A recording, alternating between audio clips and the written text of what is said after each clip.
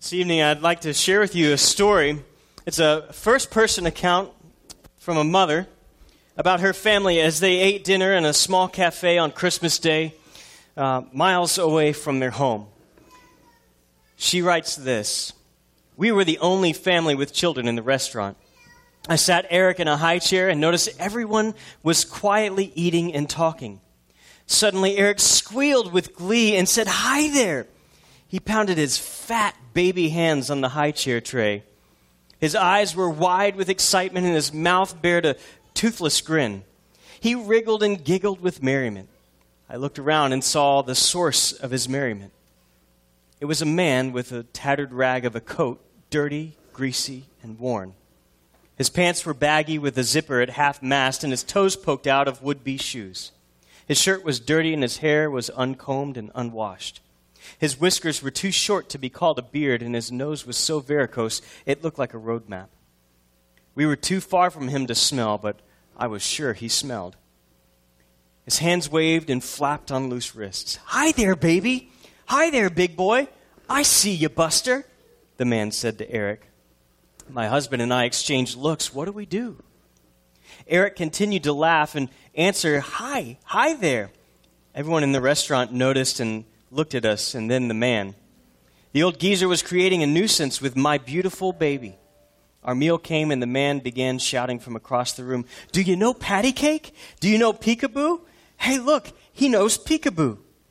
Nobody thought the old man was cute. He was obviously drunk. My husband and I were embarrassed. We ate in silence, all except for Eric, who was running through his repertoire for the admiring Skid Row bum, who in turn reciprocated with his cute comments. We finally got through the meal and headed for the door. My husband went to pay the check and told me to meet him in the parking lot. The old man sat poised between me and the door. 'Lord, just let me get out of here before he speaks to me or Eric,' I prayed. As I drew closer to the man, I turned my back, trying to sidestep him to avoid any air he might be breathing. As I did, Eric leaned over my arm, reaching out with both arms in a baby's pick-me-up position. Before I could stop him, Eric had propelled himself from my arms to the man's. Suddenly, a very old, smelly man and a very young baby consummated their love relationship. And Eric, in an act of total trust, love, and submission, laid his tiny head upon the man's ragged shoulder. The man's eyes closed, and I saw tears hover beneath his lashes.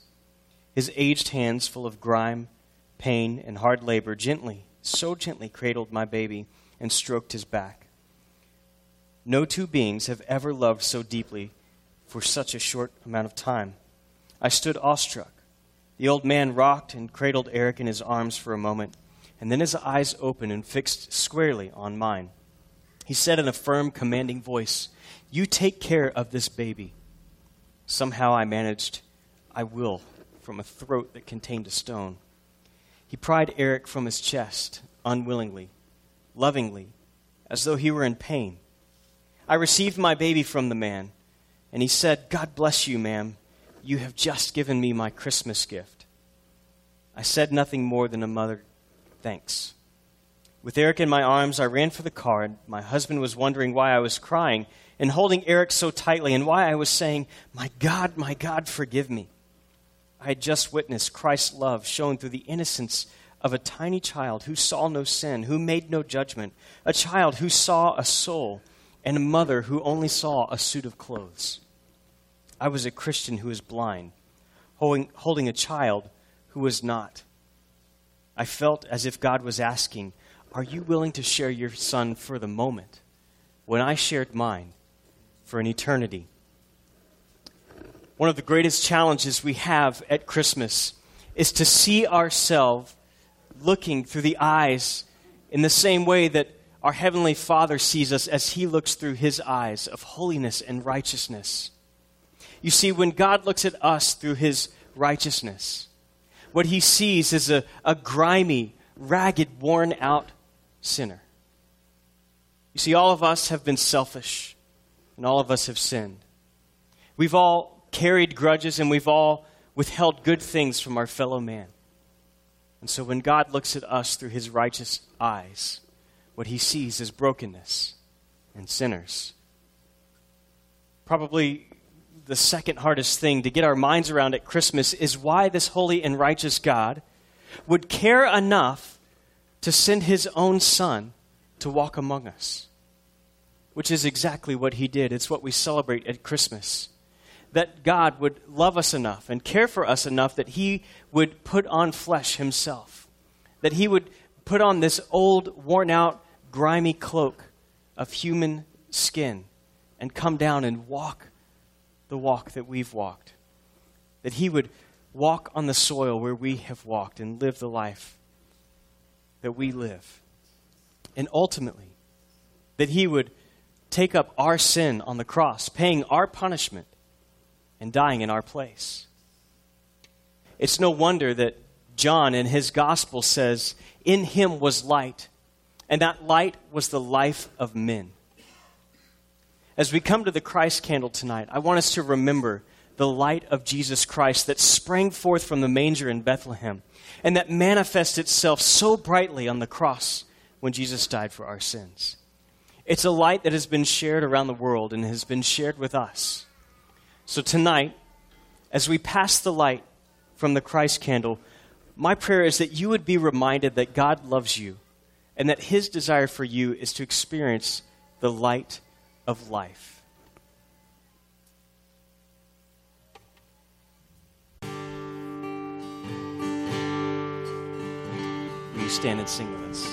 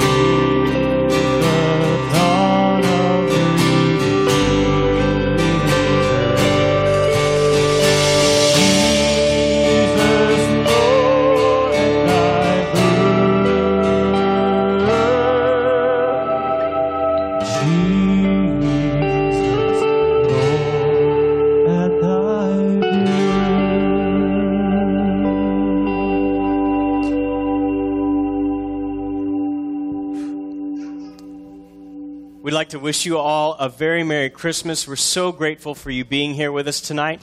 As you leave, if you would, just place your candles under your chairs. Make sure the wax isn't still dripping. And also, we'd love for you to drop off your connection card in the back and let us know that you were with us. We do pray that you would have a very Merry Christmas. Merry Christmas.